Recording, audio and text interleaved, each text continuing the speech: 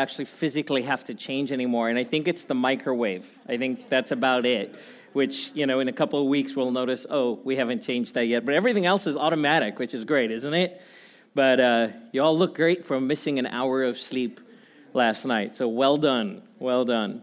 Hey, as the ushers are passing the baskets, I was looking at some updates this morning, and our friend Gary Keane, our missionary to Nairobi, Kenya, posted that there was an airline crash in Africa this morning. An Ethiopian Airlines flight from Addis Ababa to Nairobi crashed shortly after takeoff in a full flight. No survivors, unfortunately. And, we can sometimes read the news and things seem so far off and kind of otherworldly. But what Gary had posted is, in fact, one of their members of their congregation was affected directly, and that they knew someone on that flight.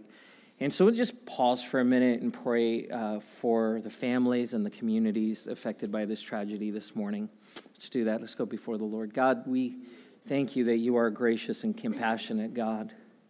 And Lord, we ask you this morning that you would minister to every person, every family, Lord, who has been affected by this tragedy this morning. God, we ask that there would just be your peace that would rule and reign in the circumstance, Lord God. We pray as families are even just finding out the news of what has happened, Lord God, that in the season and in the process of grieving, that you would walk with them, Lord, that your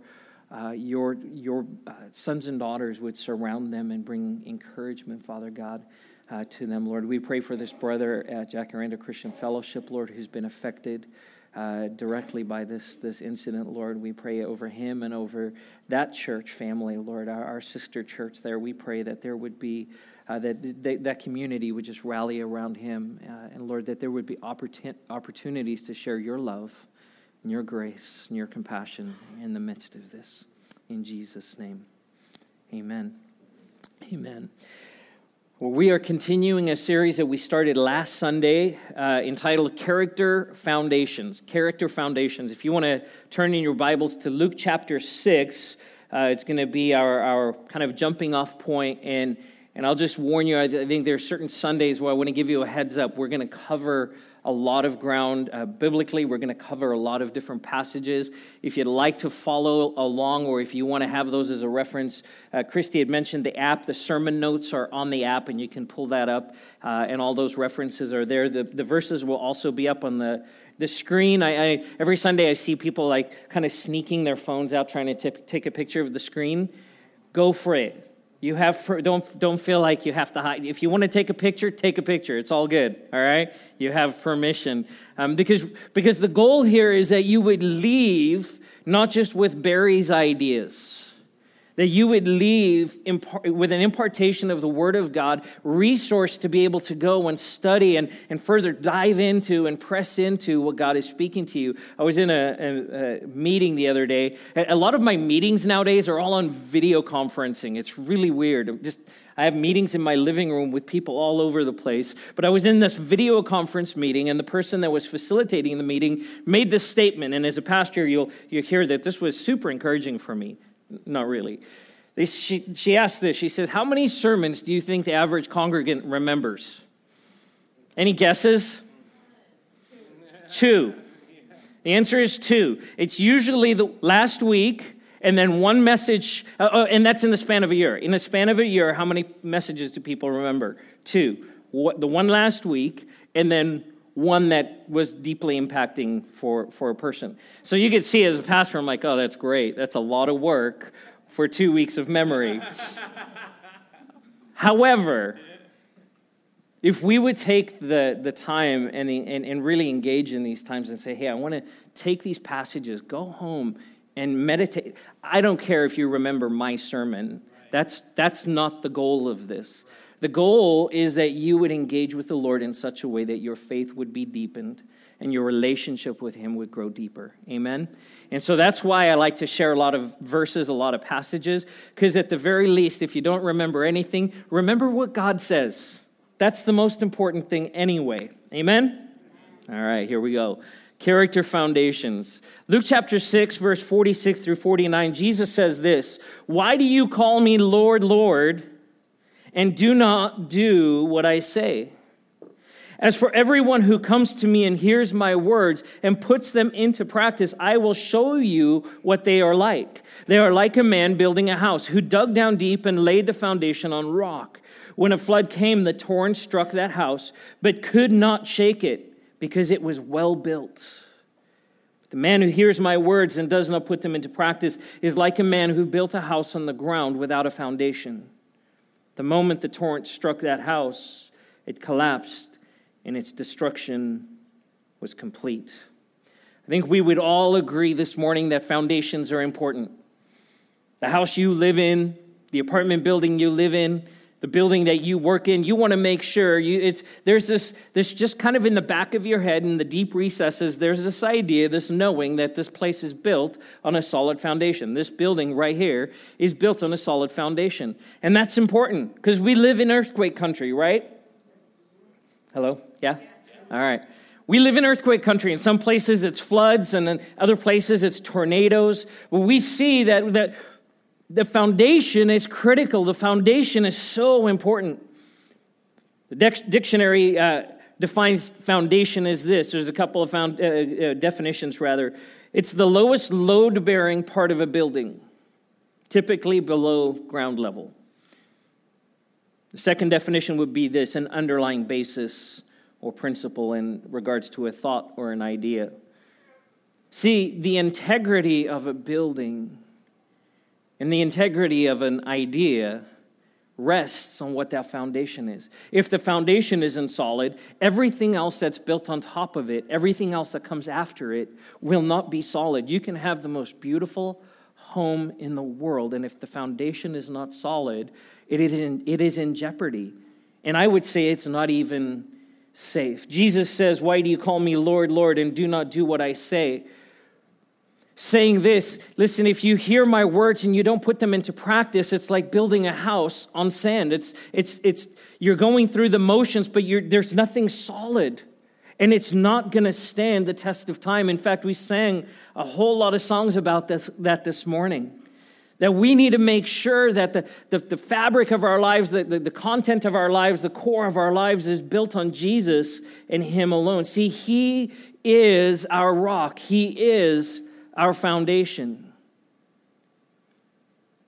We understand this, that foundations are the unseen part of the building. It's the hidden part. You don't see a foundation, but you can see what's built on top of that foundation. And I shared last week that in construction, when you're building, the foundation is the least gratifying part of the construction process. There's a lot of work that goes into it, and when you're done with the foundation, you step back and go, hey, the foundation is done, and all you have is a big concrete pad. It's not very pretty. It doesn't look like much. It's not impressive, but is absolutely critical and essential, and you cannot skimp on the foundation. You have to give the attention that it needs. I shared last week this idea that the private and the public parts of our lives are in the same way. The public part being what we see, it's the building, it's everything above ground, where the private part of our lives is the foundation. It's the unseen. It's who you are when no one is around, when no one is looking. But it's even deeper than that, because you, in private, you can lie to yourself. You can even deceive yourself. And so we have this picture. If your private life and your public life let's go back to the previous one. If the private is deep and wide, you can build something on top of it that will stand and will be a blessing to other people. The problem is when the private life, what's below ground, and we can go to that next slide, is diminished, when it's not there, when there's no content, there's no good foundation. Whatever you build on top of it is in jeopardy of falling over, of not standing the test of time, and not standing the test of relationships, and not standing the test of God's word. And so foundations are important. We're talking specifically about character foundations. When it comes to our relationship with the Lord, we know this. There are all different aspects to what goes into building our faith foundation. Doctrine and theology are absolutely cornerstones. And so we're just talking about one aspect of foundations in regards to character. Last week we looked at obedience. That obedience before the Lord, doing what God calls us to do, as Jesus even says, "Why do you call me Lord, Lord, and do not do what I say?" That we cannot walk effectively for Jesus, that we cannot grow deep and we cannot be in a stable place if we do not walk in obedience. Well, this morning we want to talk about humility. Humility. You know, this morning I couldn't get up here and just say, "Hey, let me give you 3 quick steps to being humble," right? Or suggest some books. How about these for some good book titles? "You Can Be Humble Like Me." Or "Humility and How I Achieved It." Humility doesn't work that way. Yet humility is absolutely key to every aspect of our lives and our walk with Jesus.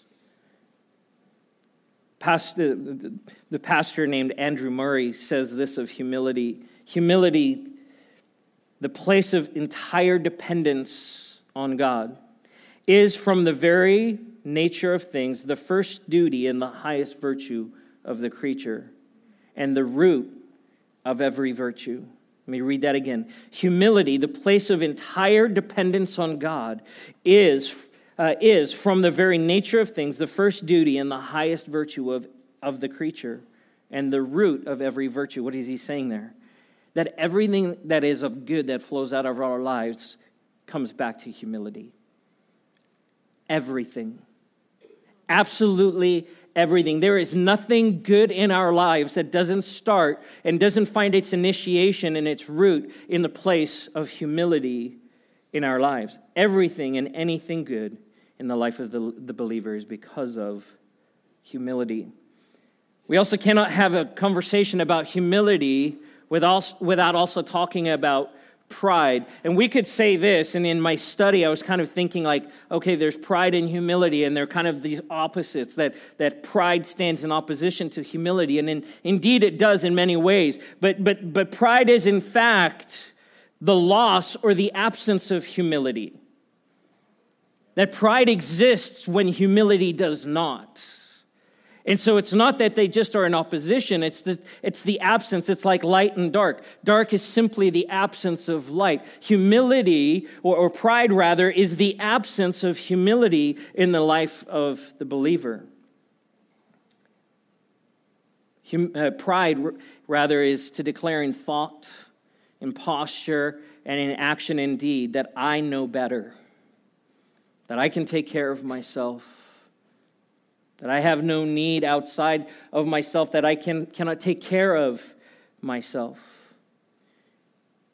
Pride has many facets and many dimensions, and there's all kinds of things that we could talk about in regards to pride this morning. It is very deep and very complex conversation and discussion. And I know this, by no means will I be able to give it the attention it deserves in the time that we have this morning. But there's some key things we need to understand about pride and about humility that informs our view of character foundations this morning. James chapter 4, verses 5 through 6 says this: "Do you think the scripture says without reason that he jealously longs for the Spirit that he caused to dwell in us? But he gives us more grace. That is why scripture says God opposes the proud but shows favor to the humble." God opposes the proud, but shows favor to the humble. What a sobering thought. That God would oppose the proud. That the places of pride in my life are not just me resisting God or walking away from God. That where there's pride in my life, that God opposes me in those places.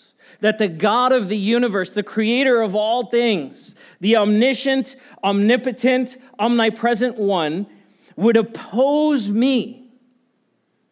That should give us pause. It should cause us to stop and think for a minute, to think deeply about how I am postured before God. That God would oppose the pride in my life. The response of our heart should be then, God, show me where there's pride and get it out. because I do not want to be in a place where you are opposing me.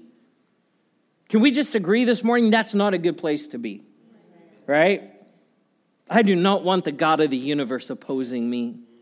I want to be walking in step with him for his grace to flow. And that's why he says he gives us his grace.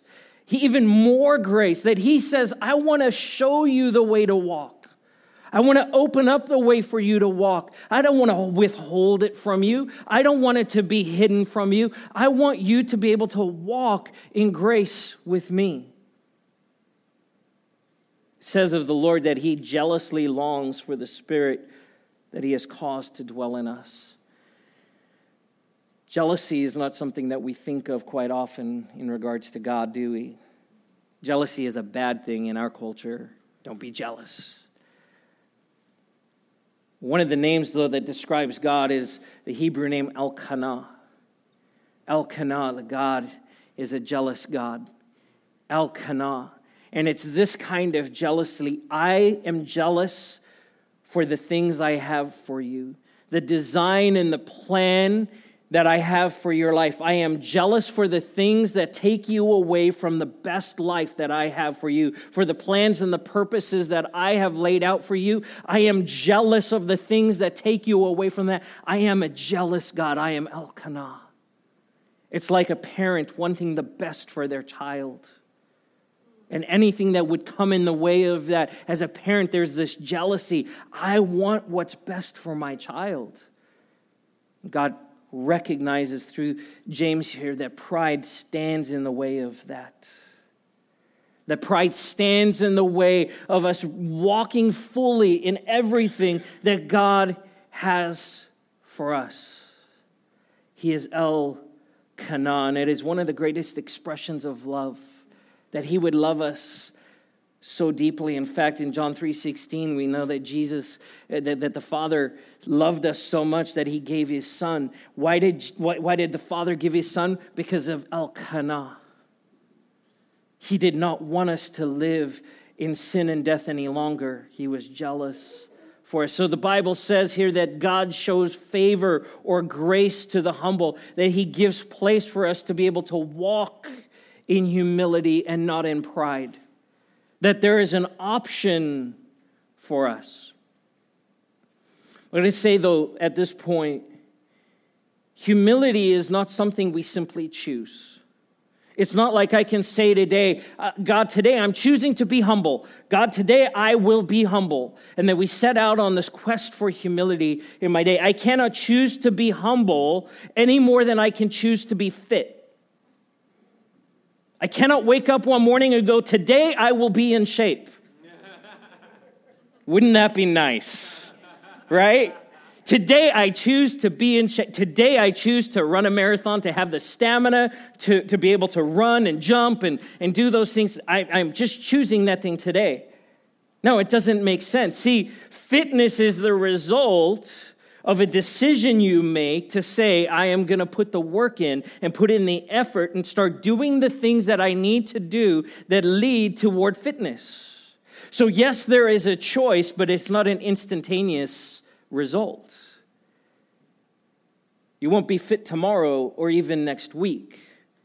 In fact, in the process of choosing, you're going to say yes to some things and no to a whole lot of other things. Right? In and out, come on. Yeah, protein wraps, anyone? Protein style. So you say yes to some things and no to other things. You understand this, that thinking about fitness doesn't make you fit. Am I right? Yeah. Thinking about humility does not make you humble.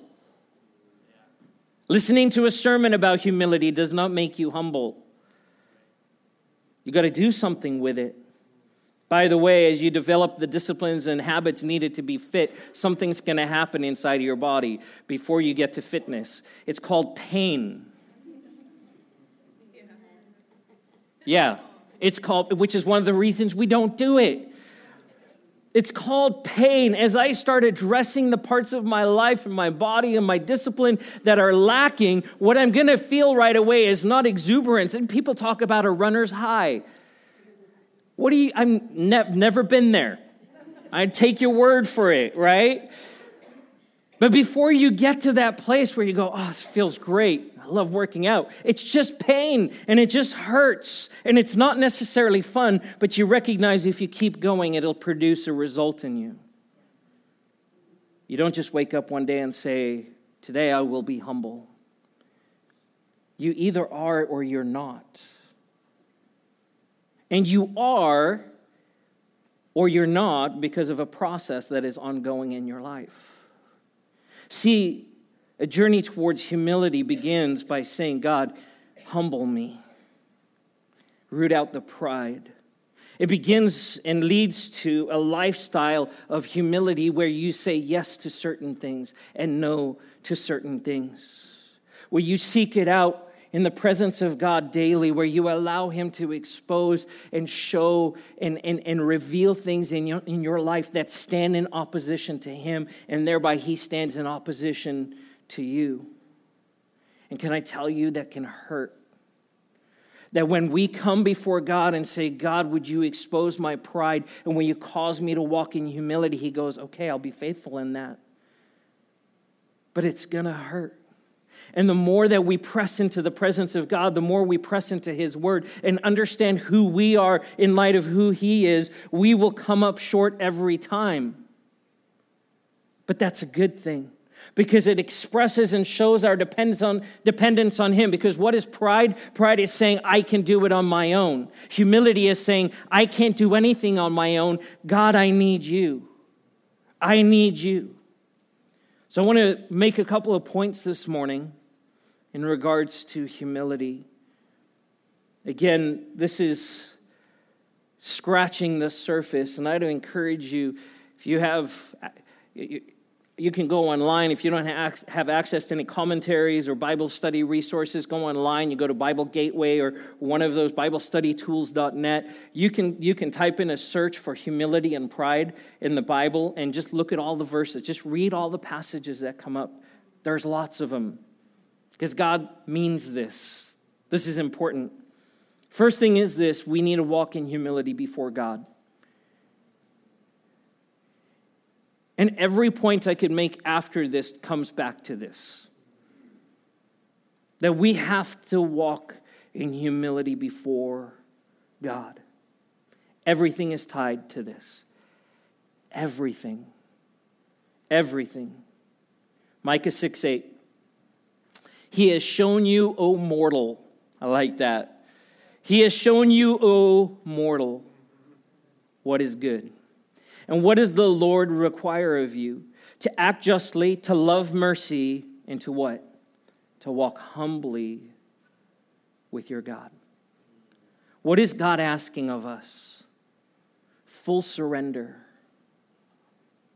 Full submission. See, walking humbly with God is this awareness that he's God and I'm not. It's the act of coming to the Word and allowing the Word of God to expose us, to undo us, to rend us.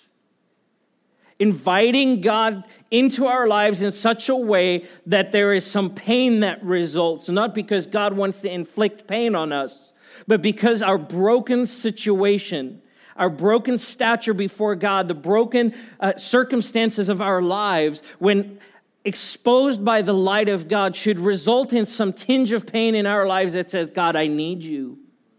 I need you. I've been reading this book, The Problem of Pain by C.S. Lewis. Just a light read, something fun. Oh, man. It's rough.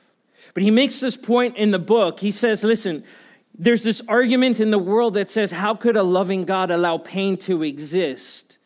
And C.S. Lewis's argument is this: how could a loving God not allow pain? Because if we did not have pain, we would not need God. And so the pain that we experience, whether it's in the brokenness of the world around us or in the brokenness of our own hearts, drives us to the foot of the cross. Because it's in my pain, it's in that place where I can't fix it. I can't do anything about it, that my dependence and my need for him is made all the more obvious. To walk humbly with God is just to simply know this every moment of every day. God, I need you more than anything else in my life. God, I need you.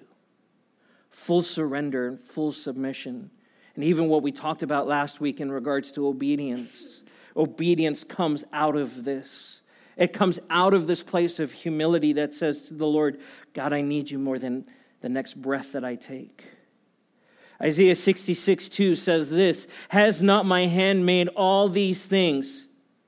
And so they came into being. This is God speaking. These are the ones I look on with favor.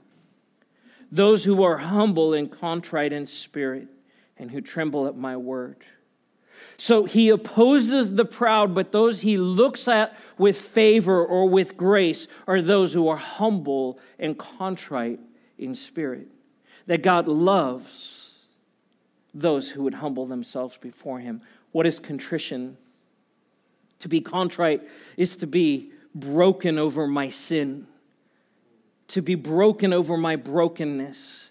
To have godly sorrow that leads to repentance. Not just a mental, oh, I shouldn't have done that, I feel really bad.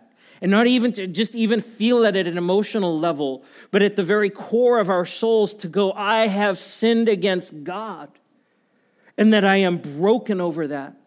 And then he says, what do I look on with favor? I look at those who tremble at my word.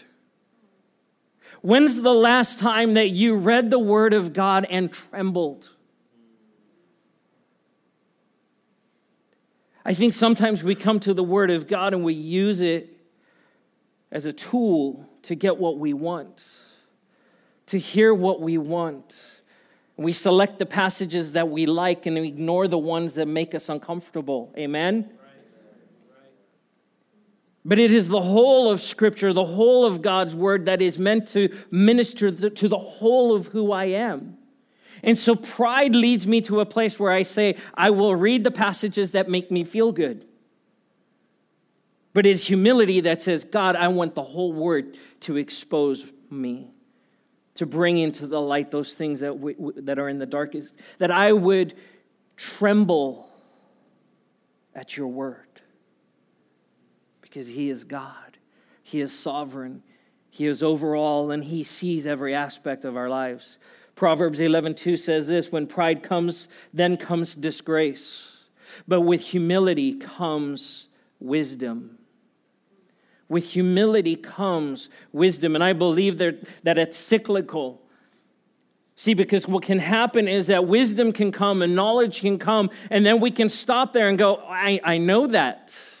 And immediately we slip back into a place of pride. The writer of Proverbs says this, that the fool says in his heart, there is no God. The fool says there is no God. But it is the person who is wise, the person who is humble that says there is a God. He knows my name and he knows every detail about my life, and I tremble at his feet. I'm undone before him. I'm like Isaiah standing in the presence of God. Woe is me, for I am undone. That's what he's saying. There is nothing hidden. Every piece of garbage about my life is exposed in the presence of God. I'm undone. Isn't that a happy thought? But it's so necessary, because if we avoid it, we miss out on what God has for us. Jesus says this in Matthew 11:28 and 29. Come to me, all you who are weary and burdened, and I will give you rest. Take my yoke upon you and learn from me. For I am gentle and humble in heart, and you will find rest for your souls. That Jesus is humble. That there's a humility about the Godhead, about the Trinity, and the way that they function with each other, serving each other in humility. That when we come to God, we tap into the humility that is present within the Trinity. And that God ministers to us out of that place as we press into this. There's no more important thing that we could do in our lives than to walk humbly with God. He doesn't care about what we get done. It's not about accomplishing things for the kingdom or looking like we're successful. If nothing else, God just wants us to know him, to walk with him in humility, allow him to be our source, to be our everything. Like I said, there's so much that goes into this, and there's so many facets of this. I implore you, encourage you, press into the Word and allow him to show you and expose whether or not you are walking humbly with him or you're walking in a place where you think you know better. Let him do the conviction. Allow the Holy Spirit to speak that over you. God favors those who walk in humility before him. It is the key to every part of fruitfulness in our lives. Secondly is this: we need to walk in humility in regard to self. Romans 12:3, Paul writes this: "For the grace given me, I say to every one of you, do not think of yourself more highly than you ought, but rather think of yourself with sober judgment, in accordance with the faith God has distributed to each of you." Do not think of yourself more highly than you ought.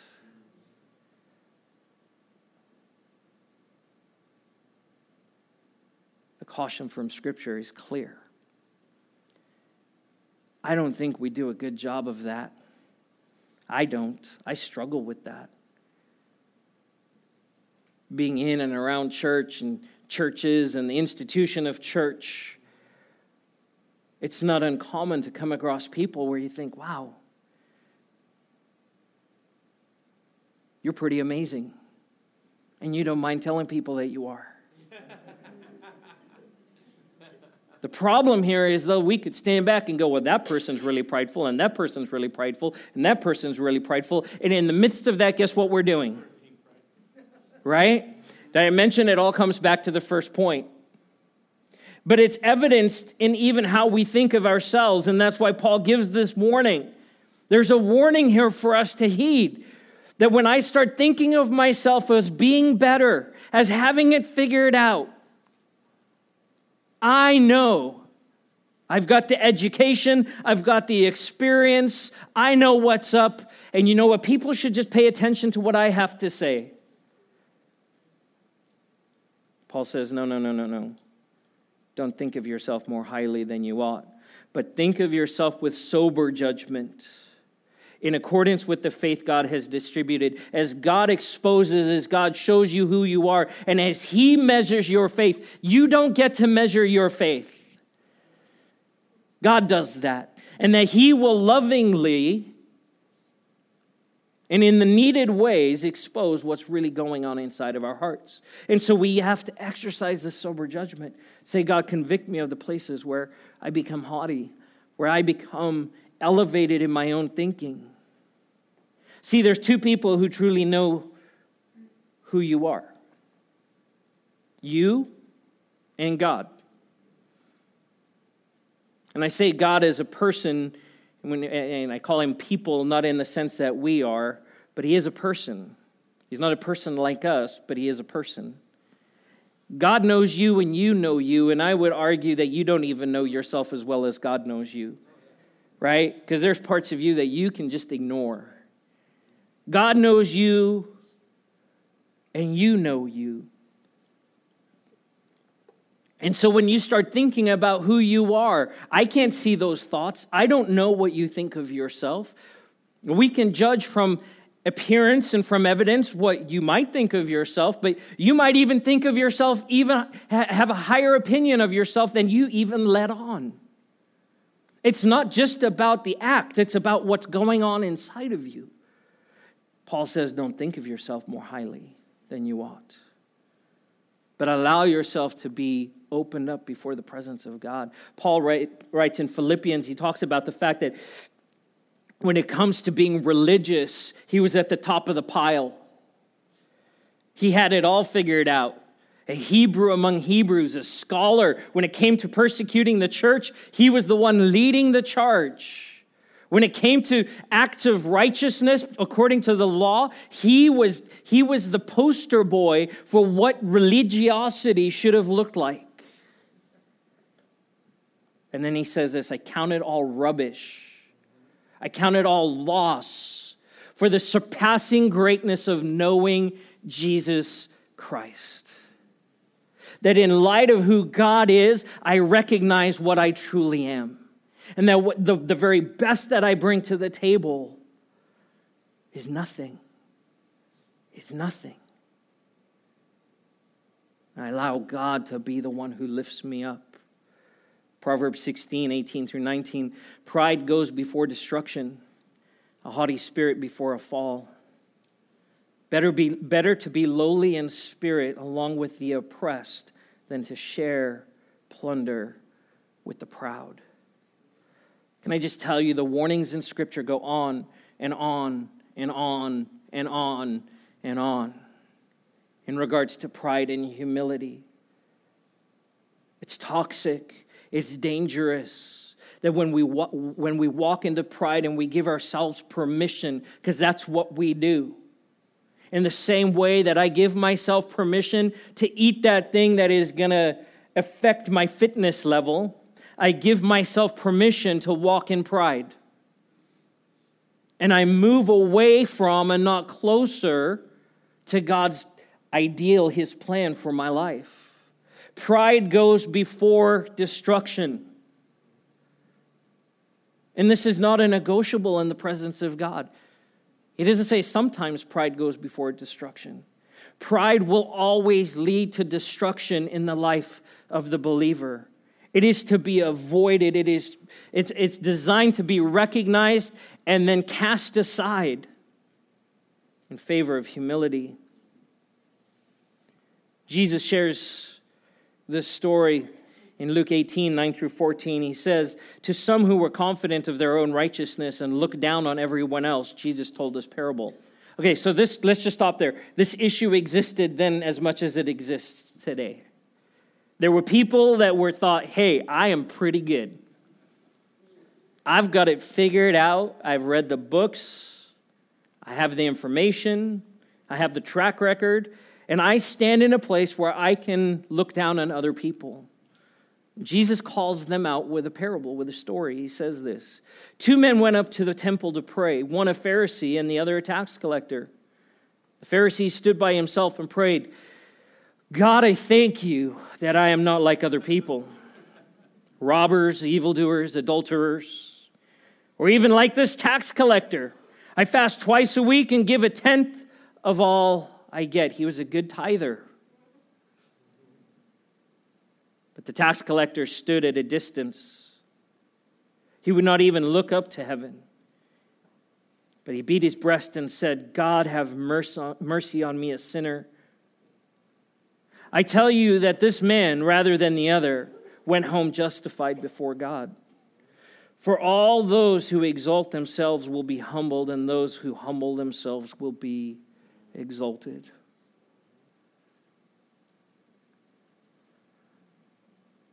That's worth letting it sink in for a minute. The context here is religion, it's church. He's not talking about the unbeliever. He's talking about the person who claims to know God. And he says the person in that context who comes in and says, thank you, God, that I'm not like that other guy and that other woman whose lives are just a mess. Thank you, God, that you have blessed me so much that I can walk head and shoulders above the rest. God, thank you so much. And thank you, God, that I have all of these things and that there's this air about my life that should just be a blessing to other people. God, thank you. And there's this confidence before God. Now, we understand this. The Bible says, come boldly before the throne of grace. Not like that. The confidence we have is that of a child coming to their father, not of someone who is arrogant, saying and boasting in what they have on their own. But this tax collector who knows he's a sinner, who knows he is broken, who knows he is lacking, says, God, have mercy on me. See, when we stand before God, we are exposed, and that our righteousness is like filthy rags, and that the only posture we ever have before God is, God, have mercy on me. And guess what? He does. He does. He gives favor and grace and mercy. And he says those who humble themselves will be lifted up, not by their own merit, not by their own strength, but by his mighty hand. There's nothing better. C.S. Lewis writes this: we try when we wake to lay the new day at God's feet. But before we have finished shaving, for those of us who shave, it becomes our day. And God's share in it is felt as a tribute, which we must pay out of our own pocket. A deduction from the time which ought we feel to be our own. That we start out with good intentions. God, today, this is your day. You might even wake up singing, "This is the day," right? And there's this initial motivation of the heart to say, this day belongs to God. But by the time you make it out of the shower and start getting ready, you're thinking about how it's your day and how God might get a few minutes of your time at some point during the day, if that. So it's not really his day, it's your day. It's our time, and God just gets the scraps.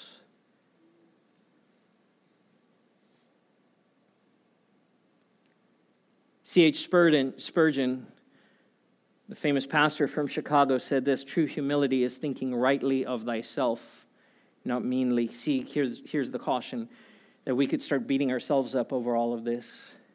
That the goal of repentance and coming before the Lord and being undone is not so that you can beat yourself up. The goal is to expose and to show who you truly are so you can receive forgiveness. That the goal of repentance is to receive refreshing, as Peter says in Acts 3:19. That we would repent before God because of our sins so that seasons and times of refreshing would come from the Lord. So Spurgeon says, true humility is thinking rightly of thyself, not meanly. When you have found out what you really are, you will be humble. For you are nothing to boast of. To be humble will make you safe. To be humble will make you happy. To be humble will make music in your heart when you go to bed. To be humble here will make you wake up in the likeness of your master by and by.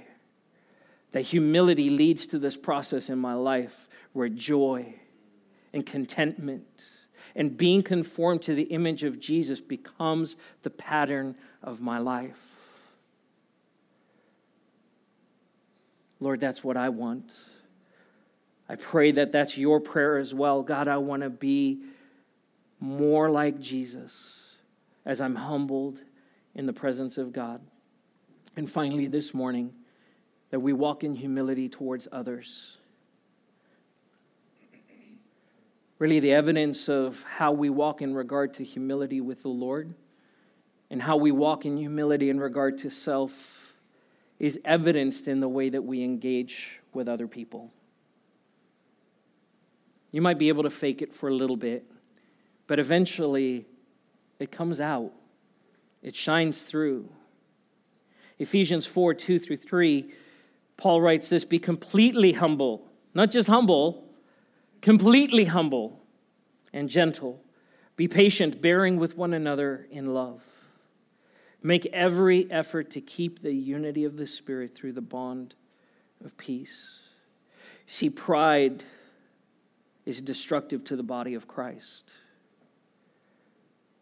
The prideful heart, prideful thinking, the person who thinks that they're better is no longer attached within the body of Christ. They start separating themselves out, and that's not healthy. That if a part of my body, if one of my limbs or even one of my fingers were separated from my body, it would create incredible pain, wouldn't it? Hello? What pride does is the choosing in one's own heart to say, I am better, and thereby to separate self. And it creates pain in both the heart of the person separating and for those who are separated from. That God's heart is never that we would look at others with condemnation or even with a sense of pride in our heart like the Pharisee and say, I'm better than that person. but that we would take on the likeness of Jesus and the example of Jesus, who says he didn't come to be served, but to serve and give his life as a ransom. See the divine humility of Jesus to humble himself, the God of the universe, to humble himself to come as a man, to live as he did, to die as he did. The act of divine humility to express to us his incredible love. Why would we do any less? To look with contempt at our brothers and sisters, to judge their lives, to judge their motives, to judge their intentions, to judge their circumstances and go, God, I thank you I'm not like that person. And in that moment, we are exposed before God as the sinners that we are. Paul says, be completely humble and gentle.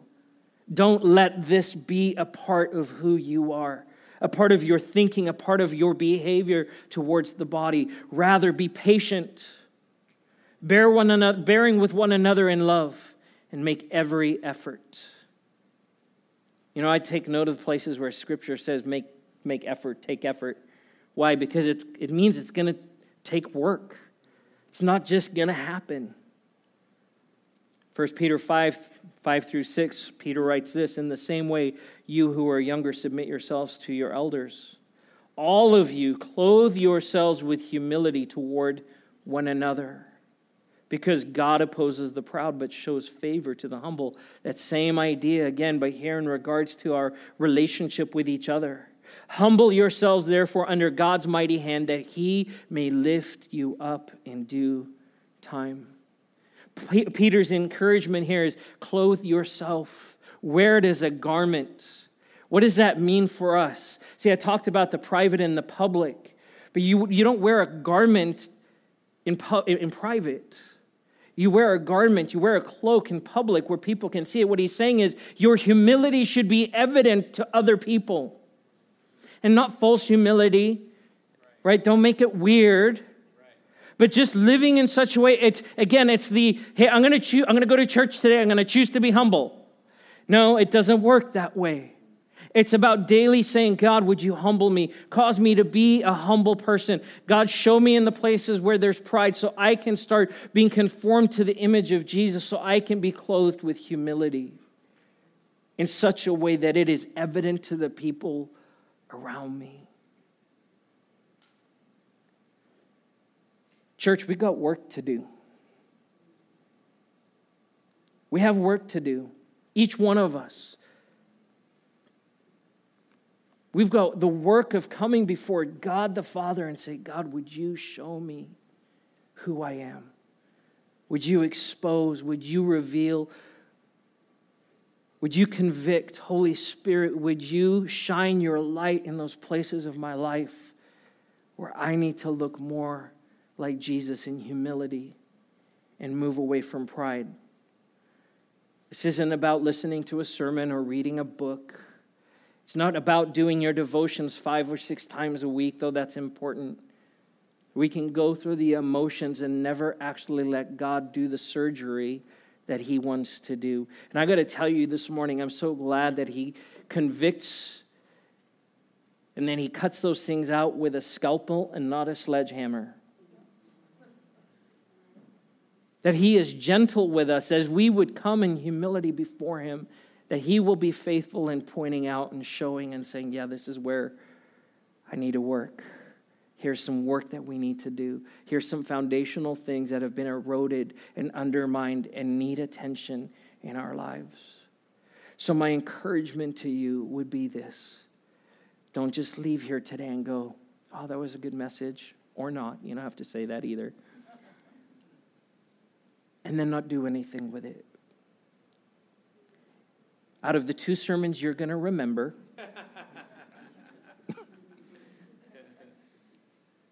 allow the Lord to speak to you. Take time this week.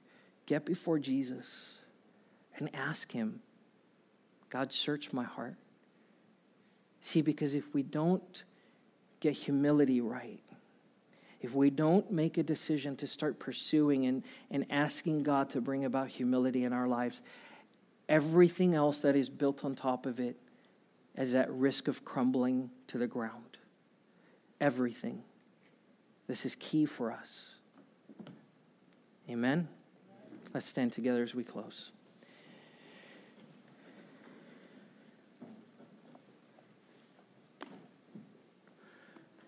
As a point of application this morning, as the worship team comes forward, would you just quietly before the Lord, maybe even in this time the Lord's been exposing and maybe showing places in your heart, things that have come up that you need to address.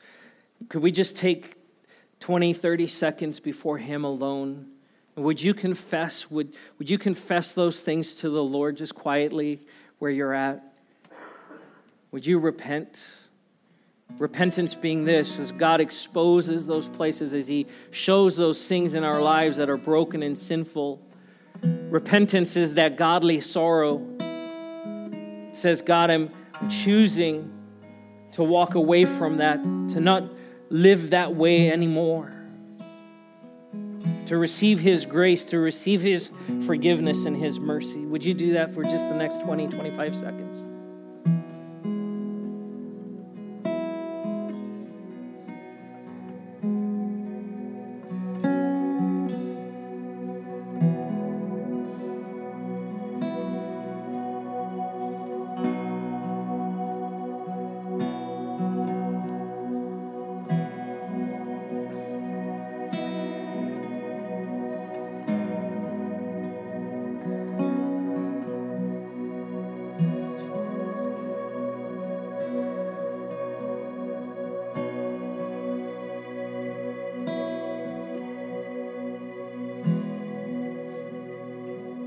So, Father, this morning, we remember that we can't make other people humble. And we can't even make ourselves humble, that we can simply come before you and be humbled in your presence. And so, Lord, I pray that you give us a hunger for your presence, a desire to be with you, to be in the Word, Lord, to pray, to allow your Spirit to speak to us in ways that absolutely encourage us, but Lord, also in ways that would expose the places where we need to do work. Thank you, God, that you are faithful. You are more faithful than we will ever know. And Lord, as a body, we do not want to be in a place where we are being resisted by you because of pride. Father, cause us to walk in humility, even as a congregation, before you. I want to ask this morning, with every head bowed and every eye closed, if you're hearing this message, you're hearing these words, maybe the Spirit of God is stirring in your heart and you're saying, Pastor Barry, I don't have a relationship with God in the way that you're talking about. I don't know Him in that way, but I'd like to know Him. We want to give you an opportunity to say yes to Him this morning. And it's just simply this. It's saying, yes, Jesus, I need you in my life. Jesus, I believe that you died on the cross, that you came from the Father, that you died, that you rose again for my sin. That I choose to put my faith and trust in you. It's that simple. If that's you this morning and you'd say, yes, I want to say yes to Jesus today, would you simply do this without anyone looking around? Would you raise your hand nice and high so I can see your hand and just walk in agreement with you? Anyone this morning you would say, I need Jesus in the way that you're talking about today.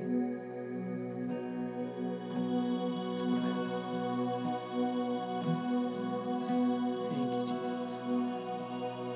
Jesus. So, Father, I pray that as we leave this place today, that you would do a work in our hearts, that our hearts would not be hardened, but that we would be receptive before you, that we would be broken before you, that we would tremble at your word. In Jesus' name, amen. Let's worship together as we close. Prayer team is available to pray with you. If anyone has any prayer needs, they'd love to pray with you this morning as we close.